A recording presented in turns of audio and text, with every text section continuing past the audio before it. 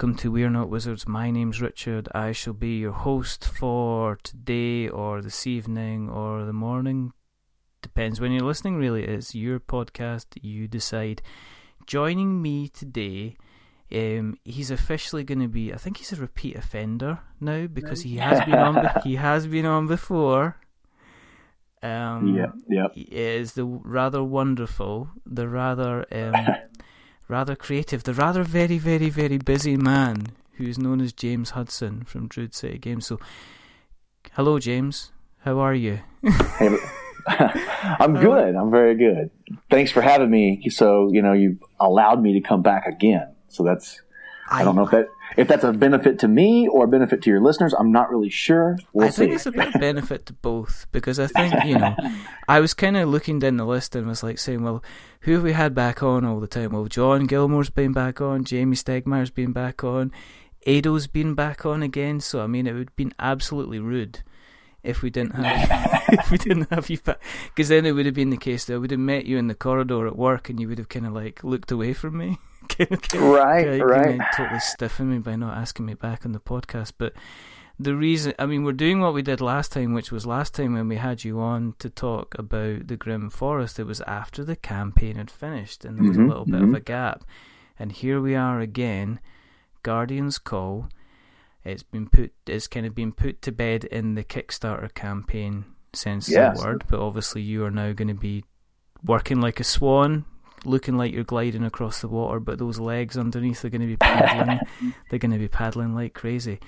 Let's talk about the campaign. Sure. It was steady, and it funded. What was your thoughts on it? Because you and Ado, what were you thinking? I'm just going to ask this. Did you get together and go, I'm sick of these 30-day Kickstarter campaigns. Let's do something a bit different. Let's stretch out there. Let's see what happens. How about you? Did you do 15 days? Was this a bet? 10. Like we did 10 days. 10 days. Yeah. So the idea there was, with Guardians, it didn't have the content of like Grim Forest. And so Grim Forest, we still had more stretch goals that we had dreamed up we could have put in if the campaign would have kept going. But it hit a nice spot where it needed to land.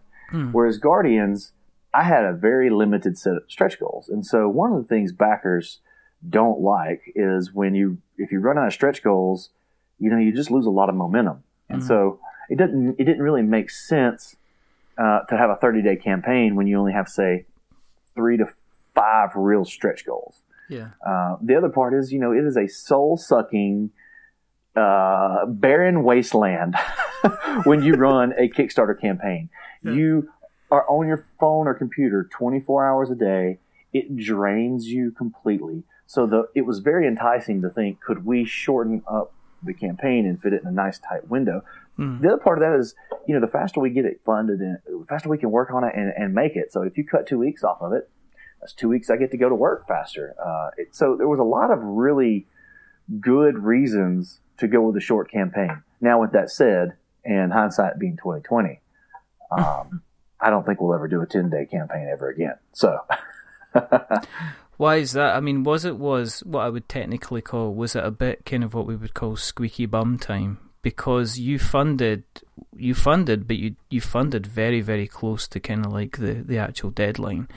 Was that a bit of was that adding a little bit of kind of anxiety? Were you comfortably kind of confident you're definitely going to kind of fund, or was there a point you were like going, oh, this is this is getting exciting, but not maybe. No. It definitely didn't. It didn't respond the way that I anticipated the game to. But I think that was more of the game type. So one of the things I learned was that Kickstarter backers really aren't into bluffing games, just like they're not really into dexterity games or party games.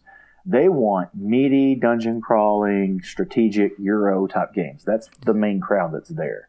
Yeah. So I think that had more to do with it than anything. The other piece there is, we were on pace. It seemed like the whole time, but I did really expect more out of the gate. And I heard from backers that they wanted to see Grim Forest delivered before we launched another product. And this is something I would love to talk about, because Yeah. Honestly, it doesn't make sense. And this isn't just because I have skin in the game, but think about it. Like, Pizza Hut doesn't wait to make another pizza until the previous pizza is delivered. No. They can make multiple pizzas at the same time. Now, I do understand where backers are coming from in the fact that if people, like a lot of Kickstarter creators, it's a side job for them, right? They have their real job during the day and they moonlight and make games at night. And so I could see where that would be the deal. I have 4 people on staff now, and we make games full time. And I currently have anywhere from 8 to 12 board game projects in various stages of development currently. So it would, if I waited until I delivered a game to launch another game, I would only make maybe 2 games a year. And you can't really, unless you're, making Settler of Catan or Ticket to Ride, you can't really sustain a company off of that. And it doesn't affect the quality of a product. Like, if we're making more than one thing, actually, I think it actually makes it better because I learned so much from all the different products. It bleeds over into the other projects. Yeah. I mean, if you look at, say, Brad Talton at Level 99, I mean, they seem to be putting out campaigns on a very, very regular basis. But they've got it into the momentum place where they know exactly where they are in the campaign at any time, and they know exactly where they are with the production. They're able to keep kind of 7 or 8 balls in the air at once, kind of juggling away, so they're kind of working on that. I don't know. I think, do you know what the strange thing about Kickstarter is? I think there's some people that a little bit of entitlement has maybe crept in some cases, and people are forgetting what the point of Kickstarter was in the first place. And the other side of it is, as well as, you funded. That's the point. Sure. That's right. That is the main, that you funded. The whole thing was, here's my campaign, I'm going to run it over 10 days, and at the end of it, the game will be produced if we go ahead and fund. And I think sometimes in Kickstarter, there's almost like a thing of, if the game isn't funded within the 3rd or 4th day, people are starting to kind of worry about it. And I was like, when did we get to that? You're right. When did we get to that point? It's like a pleasant surprise. It's like I spoke to Richard Keane recently about Dinogenics, and his first game, it kind of stalled in the first time he ran it, it kind of stalled. And people were going, well, this isn't, well, that's it. It's not going to come back. He releases it like four weeks later, and it funds within the first kind of 12 or 16 hours, and now it's sitting at double funding. And he's like, I've fundamentally not changed the game. What's going to happen? And now it's seen as a storming success because it kind of funded within the first kind of 24 hours itself. Yeah. Richard. It's one of those things that. You really, I've got this experience from, say, you have a Barnyard Roundup, which was our first game. Yeah. And you have Grim Forest, our second game, and Guardians Call, our third game. And it really comes down to, you have to make something the people want. If you don't make a product and a game that people can genuinely be excited about, if you don't bring something new to the table, mechanic-wise, theme-wise, whatever, people don't get excited about it. And if they aren't excited, they're not going to come off their wallet because this is a luxury hobby that we're in, right? Oh, yeah. If you, I want to spend my time doing something I enjoy and I'm really into. That's one of the reasons why I put so much effort into our art is I don't like playing ugly games. Some of these, like La Granja, that's a great game, but it's ugly as hell, and I don't want to play it just because it's ugly. Exactly. There's so many other strategic games I could play that aren't ugly. So I just choose not to play that particular game. People bring it out, I snarl my lip. Not because of the gameplay, I just think it's ugly. Yeah. So it's one of those things where that's on us as creators. And that's where I feel like I failed a little bit in presenting Guardians to the right people. I think a lot of people, they say the things like, I get this in playtesting a lot. I don't like bluffing games. No thanks. As soon as they hear the word bluffing. And then I'm like, hey, it takes 2 minutes to let me show you how to play the game. Just try one round. I need some feedback. If you still hate it, that's fine. Just tell me. And everybody who tried Guardians Call said, well, that's not like any other bluffing game I've ever played. Oh, it's kind of like Sheriff of Nottingham, except way more strategic and way more thinky. I actually liked it. I kept getting, but there's no way to really convey that through a web page. Well, it's a different set of rules, isn't it? I mean, if I am saying to somebody, well, what is it you're doing? Well, it is like a dungeon crawler game. What do I do? Well, I got this amount of movement points, I've got this amount of attack points, I roll a couple of dice, I play this card, and this is what it does. So people will look at it, they can look at the facts and say, right, okay, I can try and make a decision on that. Bluffing games, now I've played John Gilmore's Vault Wars. That's a bluffing game. Love it. That's a lovely, I really, really, really love that game. They did Tricks and Heroes, another bluffing game. Really, really, really, really good fun game. But it's really difficult, because if you look at the rules for both those games, it's kind of like, I can see where you're coming from, because it is kind of like, it's almost like you have to have the people there, the people will even add on whatever more than what the mechanics and everything like that can bring. So I think there's almost a case of people will look at that and say, I need to look at the people that I'm going to be playing with, and if that's going to kind of work as well, which is, I guess it's a difficult thing to do. It is. A lot of people, I think, know their gaming group really well. And, if you know that your gaming group isn't going to enjoy a certain type of game, then you probably don't buy it and bring it to your gaming group, because if you don't have anybody to play it with, it's useless. So I totally get it. And we knew going into Guardian's Call that it was no Grim Forest in type of numbers. Like, I had people saying, well, do you think this one's going to do better than Grim? And I'm like, absolutely not. Like, no, not at all. I did expect it to do a little better than what it did. I expected to hit our miniature stretch goal. And we had one more set of stretch goals down the road that we had dreamed up. But it turns out like it might be that I might still be partnering with other people, and we might be able to pull some of that content in the future, in expansions and things like that, if people get out. Because I really think once this hits and people start playing it, they're going to really have a lot of fun with it. And sometimes we just need games that are fun. I can do math brain burners, and I can have big epic-y campaign, ongoing dungeon crawls. But sometimes I just need something quick and easy in 40 minutes that I can sit down and play with my group and get a chuckle. Do you think that maybe people expected another Grim Forest? I think that's where people took it by surprise. Because look at it this way, right? I'm going to say, well, Simon, but then I'm going to say, well, that's rubbish, because Simon did Fire and Ice, which was like a war game, miniatures game, which you've touched on. But the rest of the stuff has been consistently some kind of rules, models, big miniatures kind of game. Was it maybe the expectation people were going into Guardian's Call and going, yeah, it's the guys that did Grim Forest, it'll be just like, oh, it's not that, it's something completely kind of different? Do you think there was a little bit about that as well? Because the message was really strong. I mean, I saw your publicity was out there saying, well, this is what it's about, this is what it was. Do you think there was some people that went in saying, this is another Grim Forest, and maybe when they didn't get that, they were like, oh, I'm going to hold back and see what happens with it? No, I just think it was the word bluffing. I think there's just it's very polarizing.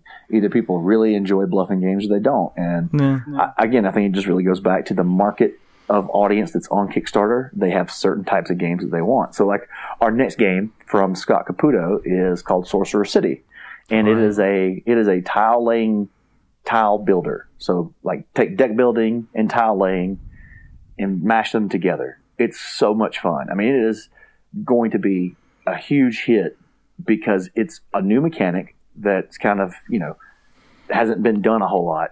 And it's just fun. Like when I played the prototype, like I begged him to let me have it. And then I brought it back to my gaming group, and I don't play many prototypes with my gaming group. I don't subject them to that. Yeah. But I was like, guys, we've got to play this. Like, it's the only thing I want to play. It's just fun. Yes, I hope Scott lets me publish it. This was before we signed it. Yeah. But I was like, we have to play this. And I think not only my energy and excitement for the game will come through as we start showing that off, even in prototype form to everybody. Yeah. But as we build it up, I think people are going to see, man, that looks like a lot of fun. And it's strategic. It checks a lot of boxes that people are going to say, that's the kind of game that I'd like to have in my collection. Yeah. Yeah, but Guardians Call's a success. It's getting made. I mean, it's like, for sure. You know what I mean? It's one of these weird things. It's like people are going, "Oh, you bet." No, it's like, no, it's getting made. It got funded. It's going to be happening. Why? This isn't a post-mortem. It's a case of yes, it's happening. Sure. Then we can get into the real industry side of things, right? And say, so I expect Guardians Call to do very well on retail because again, it's a bluffing game. It demos extremely well because once I show you how it works. people get that organic reaction where they're smiling and they can't help themselves when they start giggling about like taking an offer from somebody. And then the high fantasy theme is just something that a lot of us wizards really enjoy, right? Like we like, and that's one of the reasons I picked that, as I'm a Warcraft nerd. I like magic. I like mythical dragons and orcs, and I love it. And so we had a story in mind, and we had a lot more lore that we wanted to put into the game. And had it been more successful, we could have commissioned more art and things like that. We had video stories for all the Guardians and things like that. And we may still circle back to those when we get into retail if people show interest in it. But, you know, part of the thing is being a creator is if you've got something that's kind of on you that you're inspired by, it's really hard to walk away from it. I think anyone listening to this that's created anything knows probably exactly what I'm talking about. Yeah. It's really, really hard if the market doesn't respond to the thing that you've created. I mean, I walk with a lot of creators who have failed Kickstarter campaigns, and we can really nitpick the industry side and the technical side of how they executed their campaigns. But at the end of the day, the thing that they have the hardest time doing is walking away from the thing that they were inspired to make and show the world. And, you know, could I have put a different theme on it and it done better? Maybe. Could we, you know, have tweaked it and made the mechanic a little different, made it more of an adventure card game instead of a bluffing card game? Maybe. But at the end of the day, like you said, it's a bluffing game. It's a lot of fun. It looks damn good. And when people get it, I think they're going to be really, really pleased with the game that they got. Is it strange being kind of full-time industry guy now? Yeah. Kind of really having weird. staff and stuff and getting up in the morning and going, what am I going to do? I'm going to do my half-hour exercise. I'm going to do my jogging. I'm going to the office. What am I going to do? Give me the cardboard. Give me those white bits of paper. And then you've got staff. And you've got responsibilities. And, you know, not that you didn't have responsibilities at all, but you've got, like, you know, social media managers, and you've got people that are marketing and everything like that. And is it kind of... Are you having to think, well, now this is like, you know, we're doing this is all grown up stuff now almost. It is, yeah, it is. You know, it is. Is it kind of like, well, how I'm running this business now, this is how I want to kind of run my business. Are you still determined to stay involved in the gaming side of things? Can you see yourself having to maybe kind of step back and say, well, I've actually got to look at running the company, and getting more involved in the admin side of things? Or are you just like, no, hands on deck, let's get some dice together, let's get some cards together, and let's kind of see what happens?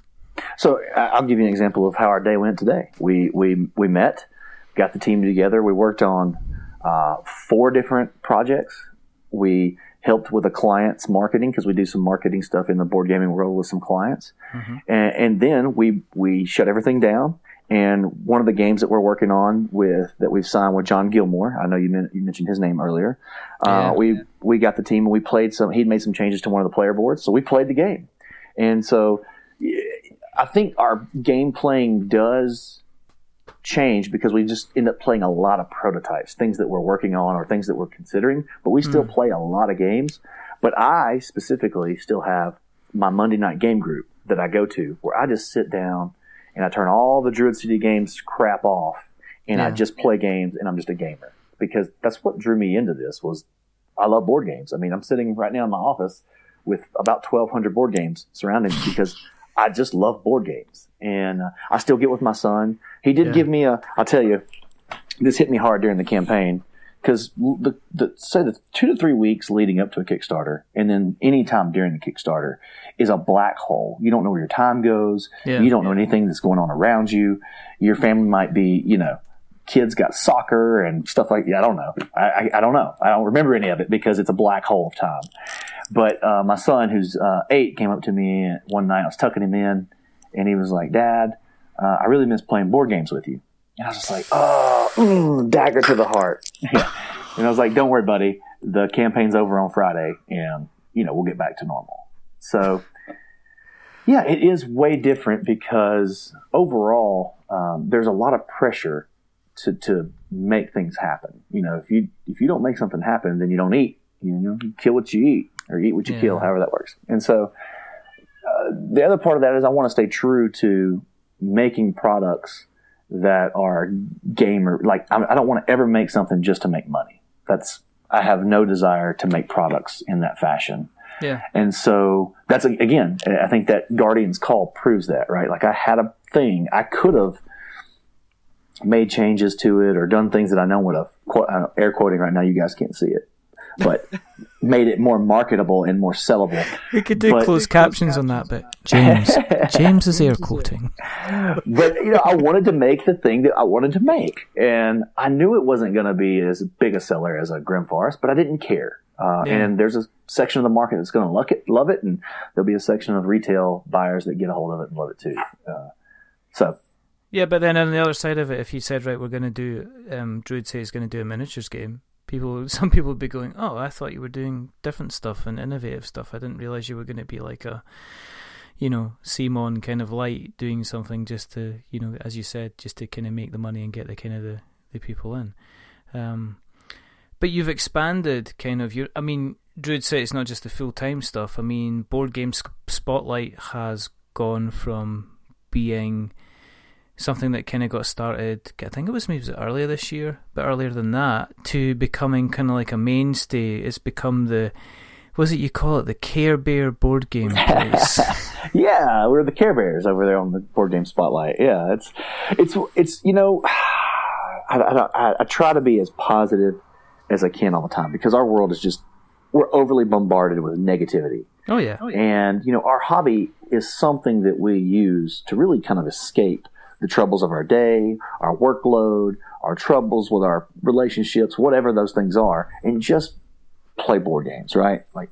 And so when I see groups that just have constant nyan and whining and negativity and trolling, I just was like, no, I want a group where we just talk about positive things. And it's really hard for some people, because the only way they know how to communicate is negatively.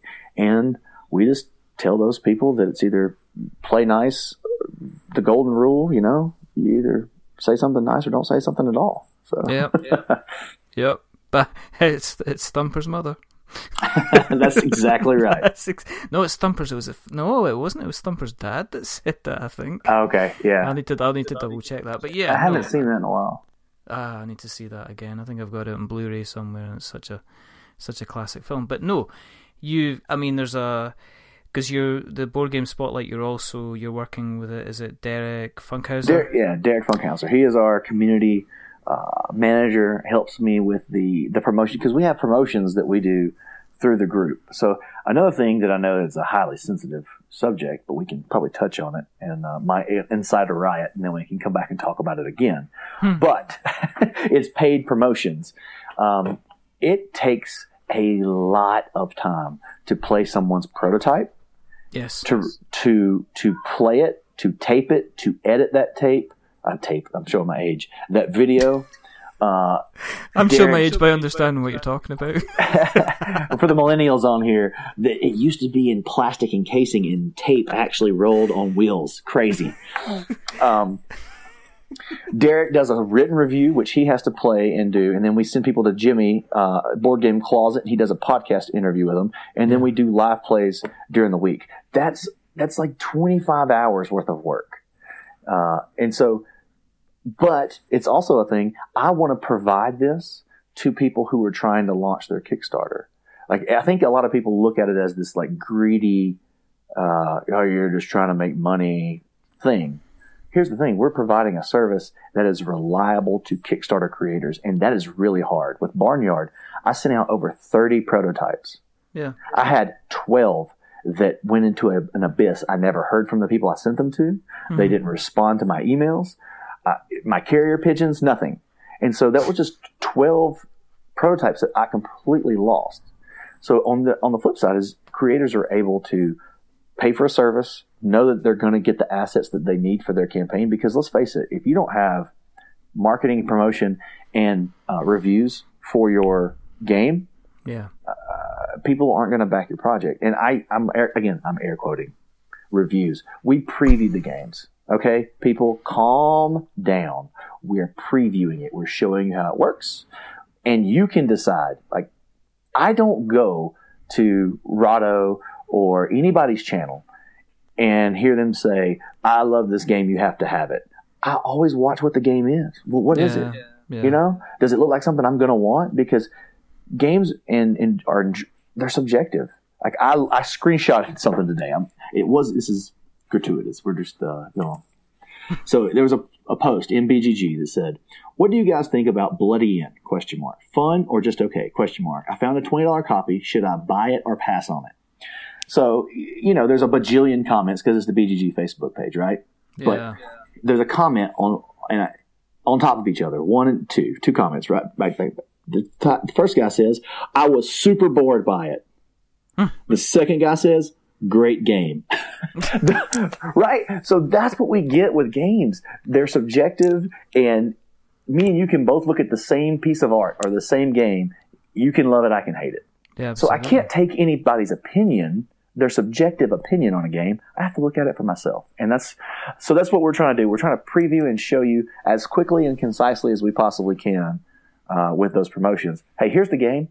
Here's what's in it. Here's how it plays. Here's a few things that stuck out to us. I let Derek go a little bit deeper into it.